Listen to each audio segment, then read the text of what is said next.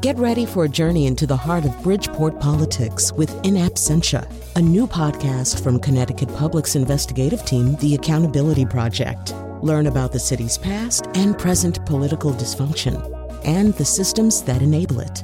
Tune in wherever you get your podcasts. Funding provided by Joe Zimmel and Valerie Friedman.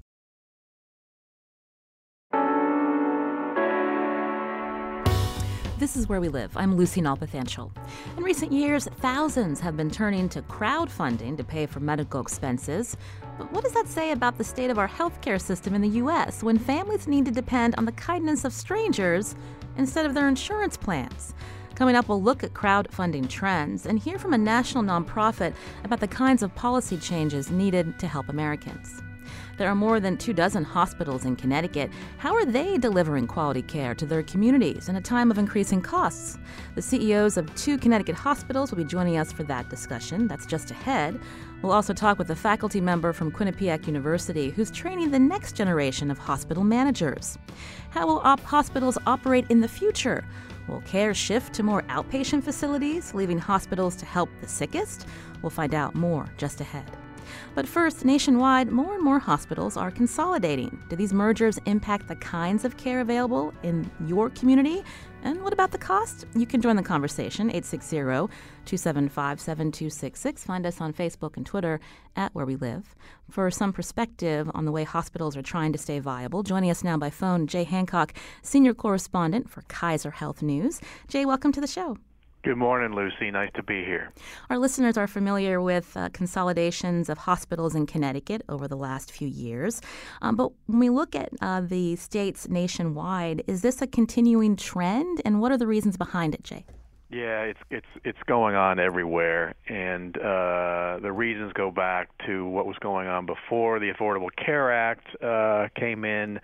There's a lot of pressure on hospitals to control costs. Healthcare costs are still rising faster than inflation.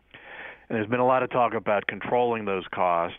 And there's also been a lot of financial distress among rural hospitals who are probably the first in line to suffer from cost control. And so what all that adds up to is a drive to consolidate, to merge. Everybody's seeking safety in numbers. The dominant urban hospitals like Yale and Hartford Healthcare have gotten even bigger, and the rural hospitals are sort of trying to join each other or join those larger urban systems to to sort of get consolidation, to get power, to get market power. The hospitals argue that it gives them greater efficiency, but it also gives them greater bargaining power in negotiating with insurance companies, which is helping drive up prices. So all this is adding up to see these mergers, not just between the hospitals, but also with the doctors. They're acquiring doctor practices, which are a big part of the picture. Let's talk first about the consolidations, and then we'll get more into the so-called doctor deals, as you called them in your story, Jay. When we hear about these consolidations, we hear about these out-of-state managers that are coming in. You mentioned rural hospitals are having trouble staying viable. Here in Connecticut, there's Sharon Hospital on the western side of the state. They were bought by HealthQuest, which I believe is based in New York. So when that happens, can you talk about the governance and who's making the decisions that really impact local communities? The governance shifts out of state, but that is not unusual. It depends on what the merger looks like. Usually, there's sort of a shadow governance that remains in the community. Advisory board that's in the community, but the financial calls are really being made by the parent company. The fact that it's out of state doesn't make a huge amount of difference. And in the long run, what really matters are the financial arrangements being set up in these rural communities to pay for the care that's there. They are under a challenge, no matter who their owners are, no matter who their umbrella organizations are. If you've got declining utilization, I believe it was Sharon, that's the one where there's a question of whether birthing operations will be available there. If there are declining births in that community, to the extent that it can't support an obstetrical operation, then it's going to be hard to do that no matter who the owner is. But it is a concern to the communities when it's a trade-off. They're getting the financial stability, at least the promised financial stability that comes with a larger organization, but they're also losing local control. There's concern when there are consolidations that this, in effect, creates monopolies. How are hospitals dealing with that concern? You mentioned there's also this practice of buying up doctors and doctor practices, which can maybe streamline care for communities, but that also lessens competition. Yeah, well, the hospitals, I think it would be fair to say, are not dealing with it. They're taking full advantage of sort of a lack of enforcement by the federal antitrust people, and they are amassing very significant market power. What does market power mean? It means that when it comes time every year or every few years to negotiate with the insurance companies locally who represent the employers who are paying for most of this care. Let's not forget it's the employers, it's the big corporations, the small employers where we work who offer health insurance who ultimately pay for this. And when their agents negotiate with the hospitals are in a situation to demand very large rate increases that is helping push up the price of care. You've got in Connecticut, between them Hartford Health and Yale control about half of the inpatient business in the whole state, and within their respective metropolitan areas, they control even more. They're essentially a must-have system in any network, and so they're kind of in a position to name their own price, and this comes through in rates, and it's going to be a continuing problem. The one hope for these consolidations was going to be cost control. You may have heard of listeners may have heard of accountable care organizations, which was when you bring all these healthcare providers together and give them incentives to deliver better, higher quality, more efficient care. The idea was that the incentives for efficient care and better quality would come in at the same time as the consolidations, but that's actually not happening. The incentives, the pressures to deliver better care are lagging behind while the consolidation goes on, and the costs keep going up. You mentioned regulatory authorities, whether it's the federal government or specific states that are looking at when hospitals are consolidating. But when hospitals are reaching out to purchase doctor practices, why is that not getting any oversight, Jay? That's getting even less oversight than the combination between the hospitals themselves.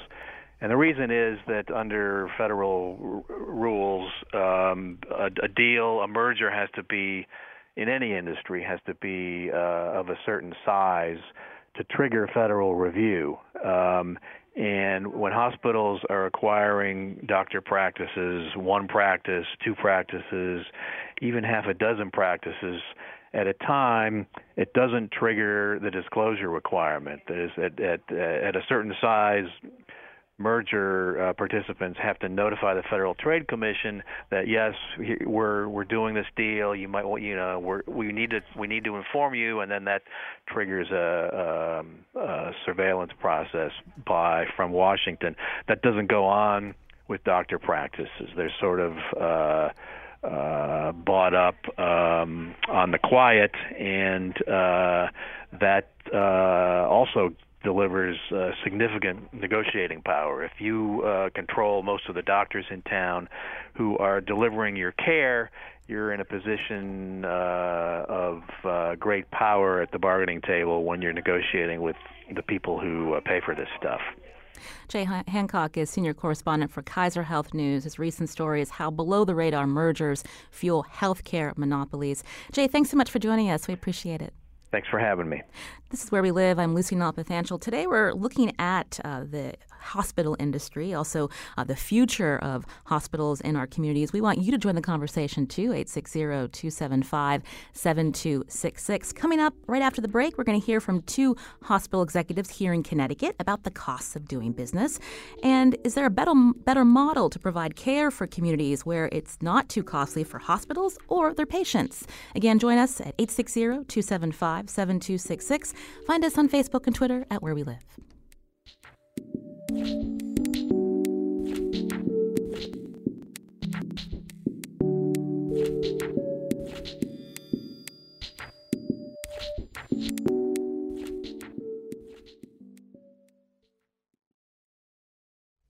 This is Where We Live. I'm Lucy Nalpathanchel. We're talking about how hospitals are managing to deliver care at a time when costs to patients are rising. What changes must hospitals undergo to remain sustainable? Is there a need for more outpatient and innovative healthcare models instead of relying on this traditional hospital setting? You can join our conversation, 860-275-7266.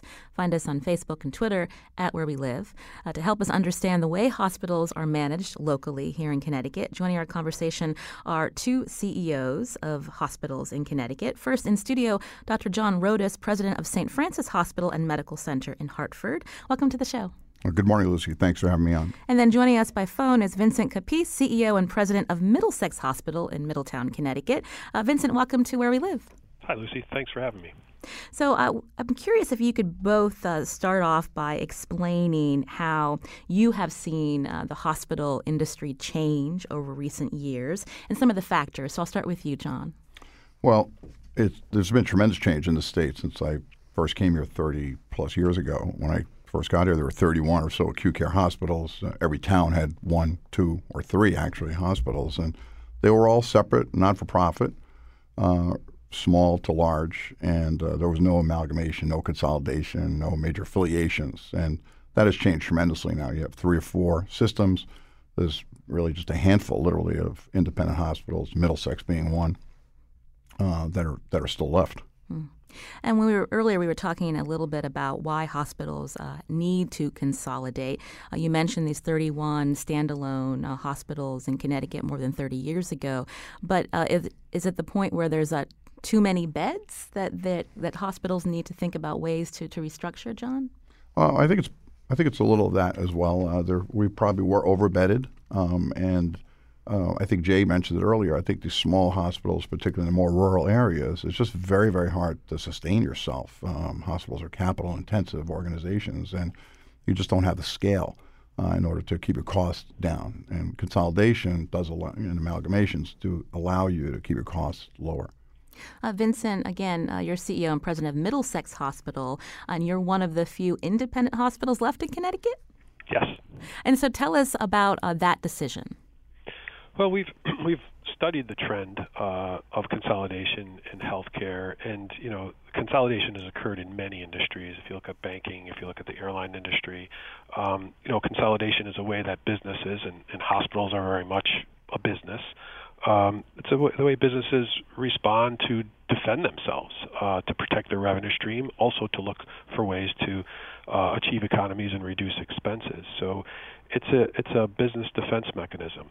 We've looked at that as an option, and the logical choices for us would be to join the Hartford healthcare system or the Yale New Haven healthcare system, and we've studied those options. We've actually looked at potentially joining systems beyond hospital systems that are in our state. And our board takes their fiduciary responsibility to the communities we serve very seriously. And so we tried to look objectively at what the benefits of being part of a large system would be. And we did this 10 years ago, and we continue to reevaluate it. And every time we've looked at it, we've come to the conclusion that while there certainly are benefits to being part of a larger entity, that there are costs as well. And one of the costs is that, and you spoke about this in your earlier segment, that decisions are made once you join a bigger system. Decisions aren't made in the local community anymore. Much of the decision making, the major decisions, are made at a corporate headquarters that isn't necessarily in the community. And our board feels as though that's a big compromise that would have to be made if we were to join a big system. And as long as we can continue to meet our financial goals and our strategic goals and our clinical goals, that there isn't a burning platform to join a larger system. And, they've also said we're not independent for the sake of being independent. And if our current model, for some reason, doesn't work anymore at some point, then certainly we're going to look at to other ways of doing business to ensure that healthcare is delivered to our community.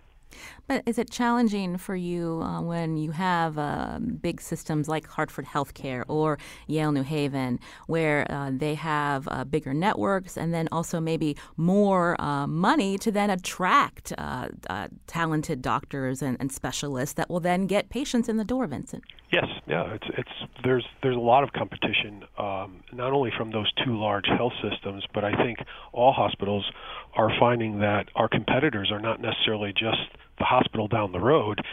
It's also physicians who are developing, non-hospital entities like ambulatory surgery centers, and other entrepreneurs like CVS and Walmart that are developing minute clinics and other ways of serving the community that used to be served solely by hospitals.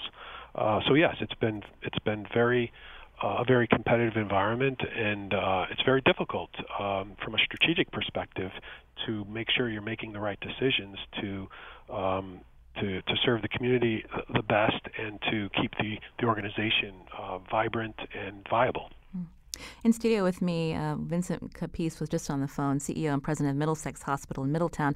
Vincent, please stay with us. But I wanted to turn back to John Rodas, who's president of St. Francis Hospital and Medical Center in Hartford. We were talking about mergers, and St. Francis, I believe, merged with the Trinity Health of New England system back in 2015. So why did you need to do that? And explain who else is in the system. Well, it's a great question, Lucy, and whether it's a need or, as Vince said, we went through the same analysis and staying independent. We're the third largest hospital in the state. We were doing well financially, but again, you have both debt obligations, you have pension liability obligations, and then finally you have capital needs. We need to invest in our hospitals and our systems and provide care to patients with optimal resources. And access to the capital, I would say, is probably one of the biggest reasons people join a larger system. Trinity Health is a 90-plus hospital, $18 billion entity with 130,000 employees across the country in 22 different states. So for us, they were faith-based, so that was important to us to maintain that. But as a AA rated company, they have access to capital at a lower interest rate than we would have, and easier access to it, frankly. So that allows us to invest back into our community, back into the hospital. So for us, I think it was a great decision. And then, of course, St. Mary's and Waterbury has joined our Trinity Health of New England. We already Mercy Medical Center up in Springfield, so we actually crossed two states, and then Johnson Memorial in Stafford Springs with their Enfield campus as well. So, and Mount Sinai Rehab Hospital that we had merged with 26 years ago. So it's for us, it's been very positive. This is Where We Live. Today we're talking about the hospital industry with two hospital executives, Dr. John Rodas, president of St. Francis Hospital and Medical Center in Hartford, also Vincent Capice, CEO and president of Middlesex Hospital in Middletown. You can join our conversation too, 860-275-7266. Many of us rely on good health care institutions in our communities. Are there any concerns that you have as a listener when you hear about hospital consolidations or what you've noticed in your community? You can join us as well on Facebook and Twitter. If I could ask you, John, one thing we had spoken with Jay Hancock from Kaiser Health News is the concern that these consolidations lead to monopolies and then the costs actually rise for patients. Can you talk about that? I think that's a legitimate concern when you look across the country. The promise, of course, of lower costs and better care have not always been delivered everywhere. I'd like to think with Trinity Health and Trinity Health of New England in particular, we've stayed committed to our communities, both to our communities we serve, but also to the value proposition. So we're actually a lower cost provider than our competitor, and frankly, on any objective measure on quality or patient safety or patient experience, we trump them. So if you think of value as the best outcome for the lowest cost, I think despite the fact we're part of this large system, we've still been able to deliver on that equation. So what guarantees do you offer your patients when they walk in the door that you're operating with their best interests in mind versus the bottom line? Yeah, I think, we're, again, as a not-for-profit entity, whether it's Middlesex Hospital or our own, any profits that are made go back into the community. So we're not beholden to shareholders. And I think that hasn't changed, frankly, whether we're part of Trinity or just plain old St. Francis. Those dollars still go back into the community we serve. So we're committed to that. I mean, patients have to, and I think they do appreciate that. Vincent Capice, again, you're one of the few independent hospitals in the state of Connecticut. You also have an alliance where you're working with other hospitals in the system, but not necessarily in a merged sense. Can you explain that? Yeah, it's a unique consortium of hospitals that have come together that are relatively low cost, relatively high quality, and we're working to try to provide an alternative to the bigger systems that exist in the state. And our focus is on trying to bring, to disrupt the insurance market, because that's where people, employers and individuals access the healthcare system, and the premiums that they pay are what pay for healthcare. And the premiums are impacted by the costs that insurance companies have when they're having to pay doctors and hospitals.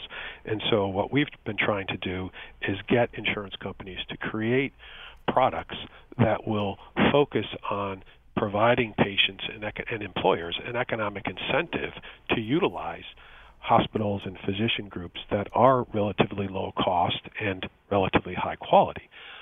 Back to the value equation that Dr. Rodas spoke about. And many of the products that exist today kind of shield the patient from really understanding, who is lower cost and who is higher cost. And if you remove that barrier, remove that veil, and expose the patient to, and give them a choice of choosing lower cost and exposing them to that, and giving them the choice to certainly choose a higher cost organization if they feel that's more appropriate, but they bear a higher cost if they make that choice. We believe that this is one way of lowering costs and incenting physicians, incenting patients to utilize lower cost organizations. And it's also a way of getting hospitals and doctors and patients aligned in their incentives. We heard earlier the concern that when hospital systems buy up doctors or doctor practices, that too can impact monopolies. I'm just curious, Vincent, what practices Middlesex Hospital encourages, and in terms of how many doctor practices you've been able to, make sure they're aligned with what you're doing at the hospital. So about 20 years ago, we recognized the need to make sure that we had primary care, a solid base of primary care doctors in our community. So we created our own primary care group that's owned by the Middlesex Health System, and that has grown over time, primarily because many primary care doctors have found it difficult to make ends meet with the economic forces that are working against them, frankly, in the healthcare system that we have today. And so they've sought employment by hospitals to be shielded from some of those economic forces. And so because of that, we have grown our physician entity over time. So we employ primary care docs. We've also seen that a number of specialty groups in our community have sought to be employed as well. So we haven't actually been out actively trying to acquire physicians. We've been having a dialogue with the physicians on our medical staff and in our community, and basically offering employment as an alternative. If doctors want to stay independent, we're working with them to try to help them be independent, but we want to also make sure that we're aligned and that we're working together to focus on quality, to focus on efficiency, so that we can deliver on that promise of high quality and lower cost to our patients in our community. John, what about St. Francis Hospital and Medical Center? How are you attracting doctors and also retaining the staff that you have? Yeah, I think it's a balancing act, to be honest with you. We're a little bit different as a tertiary care hospital. We at St. Francis are more heavily weighted in some of the specialty areas where So if I have trauma surgeons or heart surgeons or a neonatologist, or I'm a high-risk OB doc myself, for those high-end specialists, those are the ones we employ. In our Waterbury and Springfield markets, on the other hand, much more like Middlesex, the primary care physicians have joined into the health system. But we're very, very dependent on our private physicians. It's a very symbiotic relationship. Their health and well-being and our health and well-being are intimately linked. So we're, at least in the Hartford market, very dependent on them, private physicians. One question we were curious about is what's to prevent hospitals, when they have these doctor networks within their hospital system, what's to prevent them from encouraging physicians to refer a patient to services he or she might not need? Well, you'd like to think physicians still do the right thing by their patients. I think we're still very motivated by just doing the right thing. We have ethical obligations to our patients. So I don't think we drive decisions basically on that. I think the drive, if you will, is where the services get provided, not that unnecessary procedures are being done, but they may be done at place A versus place B because you want to maintain network integrity. And because you have so many hospitals within the Trinity Health Network, how does that impact the way your system is able to negotiate with insurers?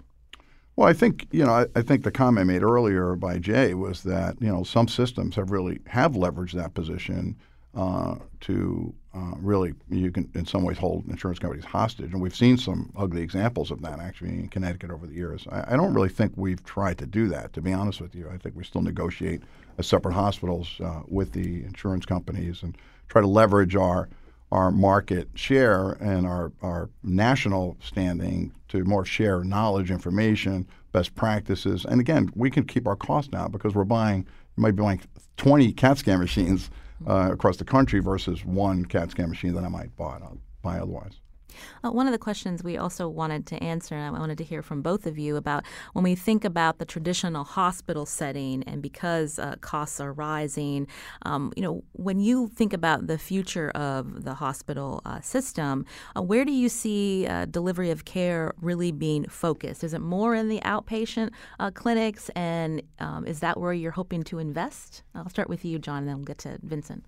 Yeah, I think there's no doubt as far as when you look at where capital is spent, I think the priority is try to maintain your own facilities, but also to get more care closer to the consumers.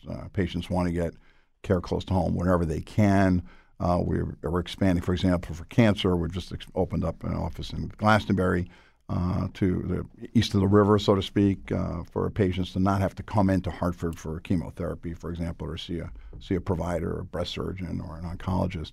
So I think that's probably been more of the push over the last decade or so. You see a lot more of these now, expansion into the secondary markets to get closer to the patient, to deliver care closer to home. I would say that trend is probably going to continue. And Vincent? Yeah, I would agree. Care with the proliferation of new technologies, the delivery of care is being provided more and more on an outpatient basis and more in the home. And so, Middlesex actually was one of the first hospitals in the country, we believe, to have developed, long before I got here in the early 70s, satellite facilities that provide 24-hour-a-day, 7-day-a-week emergency services, as well as a whole host of diagnostic services. We have a facility in Marlborough and a facility on the shoreline in Westbrook that are almost like extensions of the main campus of the hospital and have pretty much everything except for inpatient beds. And that's a model that more and more hospitals, over the last 5 or 10 years have begun to adopt because it provides a more convenient access to care for patients. It's less intimidating. Most patients would prefer, if they just need to have a radiology test or some sort of outpatient procedure, they'd much prefer to access care at a facility like that as opposed to come to a main campus of a hospital, which can be more difficult to navigate and more intimidating, perhaps. And so, yeah, I would agree with John that we're going to continue to see a migration to the outpatient setting because patients prefer that, and also because it's less expensive. To the extent you can move care to an outpatient setting, it's less expensive. John? Yeah, and I would I couldn't agree more, and I would add that the disruptor coming down the road. Just like, we talked about the banking industry. When I first came here, I had CBT was my bank, and then it's Fleet, and now it's Bank of America. But frankly, now my bank has become my phone. And I think that's the technology that's going to be both disruptive and actually, I think, good for patients. My kids are millennials, and I can't imagine them dialing a rotary phone, making an appointment weeks down the road, waiting in a waiting room for half an hour to see a provider. I don't think they're going to do that, and frankly, I don't think they need to do that anymore. So now a lot of it through telemedicine. I think that's going to be the big disruptor. So you won't ever have to leave your home. And the other part of it, Mint said, we'll deliver more care to the home as well directly. You mentioned telemedicine. That was my next question. So, is there ability from St. Francis Medical Center where you're doing that, or you hope to be doing that within the next few years? Both, actually. There's availability now through the carriers already provide that service, and through Trinity Health nationally are actually about to roll out a national partnership vis-a-vis telehealth. This is Where We Live. Today we're focusing on hospital management and the driving factors leading to consolidations and other decisions. We have two hospital executives joining our conversation today. In studio with me, Dr. John Rodas, president of St. Francis Hospital and Medical Center in Hartford, and Vincent Capice, CEO and president of Middlesex Hospital in Middletown. We wanted to know more about how future hospital leaders are being trained to keep up with changes in delivering care to communities. So joining our conversation now is Angela Maddie, professor in the Department of Healthcare Management and Organizational Leadership at Quinnipiac University. Angela, welcome to the show. Thank you for having me, Lucy. So tell us about what Quinnipiac is doing to train these future hospital administrators, given all of the factors we've talked about how the industry continues to change based on patient need. Well, we have a very dedicated and passionate team at Quinnipiac and some wonderful facilities and programs to do such a thing.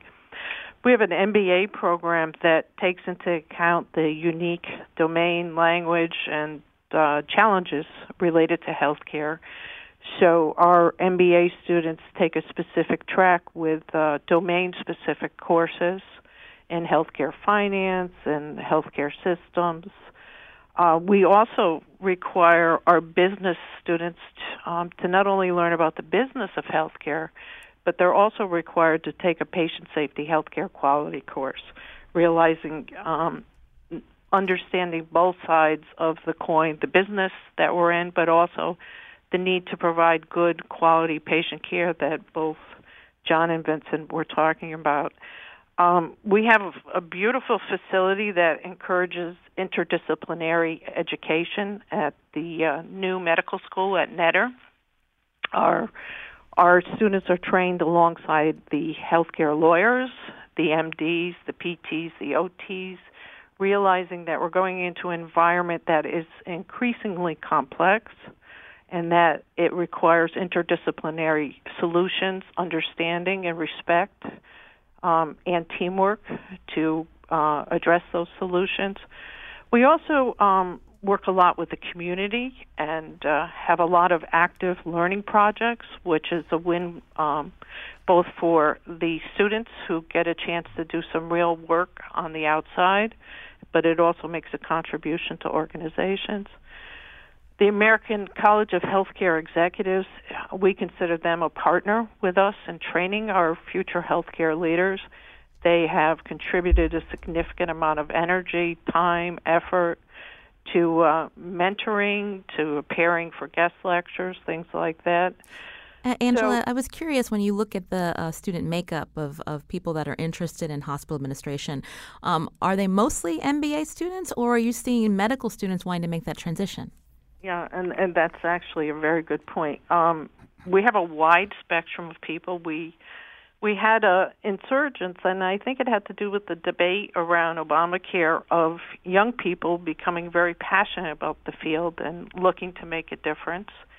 We just recently graduated our first MD MBA, and if you look at the data, we will have more and more physicians like John running hospitals and looking for business skills. We also have a lot of mid-career practitioners who want to move from the bedside to the boardroom, who want to learn the business of healthcare. We have a lot of practicing docs who are an environment where they really need to hone and develop their business skills because healthcare is a business.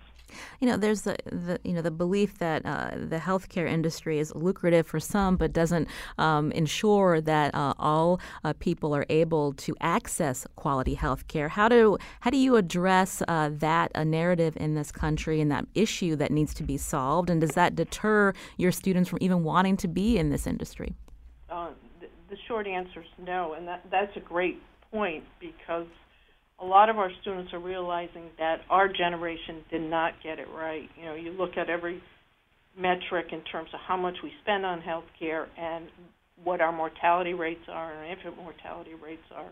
So we're spending a lot, we're not getting very good outcomes, and we're not incentivizing what we need to incentivize. So we do a lot of work on social determinants of health. We know a big predictor of your health status is your zip code. And we do a lot of work having our students think out of the box for innovative solutions. We have a perverse incentive system in healthcare. We pay for sick care, but we don't pay for preventive measures and basic public health information.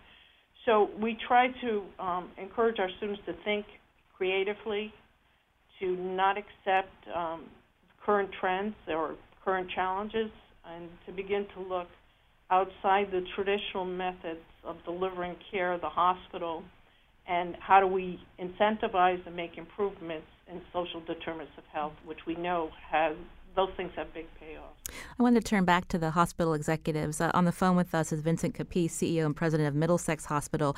Vincent, as you hear Angela talk about how they're training this next generation of administrators, what are some challenges that you see that you and your staff are facing today that will need to be addressed by this next generation? Well, I think there's going to be a need for all types of people in the healthcare industry, clinicians, whether it's nurses, techs, doctors, and administrators, and getting people who have a broad background, the ability to think outside the box. I think for a long time in our industry, frankly, we've kind of done things the way they've always been done, and I think we're being challenged to do things differently, partly because we can't afford as a country to continue doing business the way we've been doing it. I think part of that has been the result of our culture, which is kind of encourage people to eat what they want, drink what they want, do what they want, and we'll figure out the pill or the operation to make you better. And what we're learning is that's a very expensive way of going about things, whereas many other countries, and so as a result, we have a very sophisticated system of healthcare that focuses very much on specialized care. So we can do open heart surgery, we can do all sorts of transplants and things of that nature, whereas other countries have invested significantly more in primary care and keeping people healthy. And we haven't done that, and we're trying to play catch-up right now. And so we need people who can think broadly about how best to deliver care, again, with the focus on quality and cost. John Rodas with St. Francis Hospital and Medical Center. Yeah, I think there are several key points Angela made and Vince agreed with. I think we've, first on the health disparities issue, that's a really, really important thing for the country, but particularly for us here in Hartford. We have the Curtis D. Robinson Center for Health Equity. I think it's really the first committed department center to address the health disparities in our marketplace, in our community. We go into barbershops to do prostate cancer screening. We're going into churches. We offer free mammography, free cancer screening, cervical cancer screening to our community, and subsidized by philanthropy and also through grants. So we again never have abandoned this community, and that's a big issue for us. And an important one. I think as far as the leadership goes, interestingly, Angela mentioned the American College of Healthcare Executives and the MBA program. And, I guess I'm a perpetual student because in the last 5 years I've gotten both my MBA and become a fellow of the American College. Trinity is led by Dr. Brooke Gilfillan nationally, who is really one of those top 50 healthcare leaders in this country. And our regional health ministry is led by a physician, Dr. Reginald Eady, who's an emergency department physician himself, and St. Francis is led by me. And I'd like to think that the combination of that leaders who are both providers but also have that business training background makes them well positioned to today and for the future for our patients. Before we head to break, I just wanted to ask both of you about, obviously the Affordable Care Act is still, I think, being argued in courts about, the mandate to require people to get insurance. That's something that the Trump administration is fighting. But in terms of what you're seeing, how that the policy debates in Washington and even, state mandates, how that can impact the work that you're doing in your communities. Vincent, I'll start with you. Well, I think certainly having people have insurance is a good thing, and so we very much have supported an expansion of insurance and making sure that everybody, as many people as possible, are insured. And so that's something we've been very supportive of, and certainly that affects our ability to be able to continue to deliver care. When you have sizable populations of patients without insurance, it is a difficult thing to address, because someone has to pay. As everybody has said here, the hospital is a business. We're kind of schizophrenic on. We have a face that is very much a business, and we also have a face that's very much a public charity. We're all charitable organizations to the extent we're not for profit, and so addressing the issue of coverage and making sure that we have, that we're providing access to care and making sure that people are getting the right preventative measures to make sure that they stay healthy is very important. John, can you answer that question under a minute? Yes, I think I think having insurance is certainly very important, and I support everyone having both health insurance, but also, as Vince said, access to care is perhaps even more important. And it's one thing to have big box stores out in affluent suburbs, but you need to be able to reach the patients who are in many ways in greatest needs. We have food deserts. We have social determinants of health where people just don't even have the education about what they need to do. And I think more focus on wellness and prevention is also essential going forward. I want to thank Angela Maddie for joining us. She's, again, professor in the Department of Healthcare Management at Quinnipiac University. This is Where We Live. I'm Lucy Nalpathanchel. How many of you have donated to a GoFundMe or other crowdfunding platform to help someone you know cover medical expenses? According to GoFundMe, 1/3 of the money raised through its platform goes towards medical-related expenses. We're going to talk about that after the break. This is Where We Live. I'm Lucy Nalpathanchel. In recent years, thousands have been turning to crowdfunding to pay for medical expenses. But what does that say about the state of our healthcare system in the U.S. when families and others need to depend on the kindness of strangers instead of their insurance plans? Joining us for more on that is Tom Keiss, Director of Public Affairs at the United States of Care. Tom, welcome to the show. Lucy, thanks for having us on. Briefly, tell us, what is the United States of Care and what are you seeing in terms of crowdfunding trends? Yeah, United States of Care, we are a nonprofit organization founded just this year, and our objective is to find ways to make healthcare more affordable and more accessible for all Americans. And we're doing that by trying to find creative new solutions at the state level, because we know that at the federal level right now there's just too much gridlock, and we're not going to see the progress and the change that we need as fast as we're going to need it. So we're looking to do it at the states. So because of that gridlock you mentioned in Washington, how can states step up to deal with this problem of healthcare disparities and the fact that people don't even have enough money to pay for their expenses, even despite having insurance? Yeah, I mean, as you talked about at the top of the segment here, the GoFundMe and the crowdfunding is really it's a symptom. When you have 1/3 of the campaigns on the GoFundMe page dedicated to healthcare costs, and you look at the numbers that over the past 8 years they've raised $5 billion to pay for our friends and our neighbors and our family's health care on an online website, it's a sign that we can do better as a nation and as policymakers to help fill that gap. But it's also there's an encouraging part of that, and that it shows that people want to help each other, and that at the end of the day we're all in this together, and we want to make sure that people are getting the care that they need to stay healthy. What states are you working with specifically, and what are some possible solutions, Tom? Yeah, so right now we've talked to over 20 states in the past 6 months that we've been on on board. We've yet to determine what states we're going to go active in, but there are definitely a number of ideas, some of which are going on there in Connecticut even, that we think are going to be helpful. We're looking at drug price transparency as an issue to bring down costs. We're looking at ideas like Medicaid buy-in to allow people to buy in and have greater access to care. We're looking at ideas in terms of stabilizing the market, because we know that's the foundation of being able to make sure that people are getting the care that they need. So we're trying to find areas where we can establish some real progress as fast as we can. We have two hospital execs with us. In studio with me is Dr. John Rodas from St. Francis Hospital and Medical Center in Hartford. What role do hospitals play in this conversation, John, as we mentioned, when we see so many people having to rely on crowdfunding to pay their bills? Well, first, I'd agree with Tom that access to affordable health care, just should be a basic right of patients in this great country of ours. And unfortunately, it's not. Hospitals end up being, the safety nets for the consumers and patients who don't have access to care often, and they come in sometimes sicker later in the disease process, which ends up just driving costs up. The challenge for hospitals is how do we provide that cost? Neither Medicare nor Medicaid really cover the cost of care that we deliver. And, historically, we've passed those costs, if you will, on to the insurance companies who are kind of getting tired of making up that difference. And that's the challenge is going forward. How do you balance that? But there's no doubt we are the safety nets for those consumers. And I think that the fact that people are, whether you're employed or not, there's no doubt patients are having a greater responsibility, financial responsibility for their care. It's a challenge.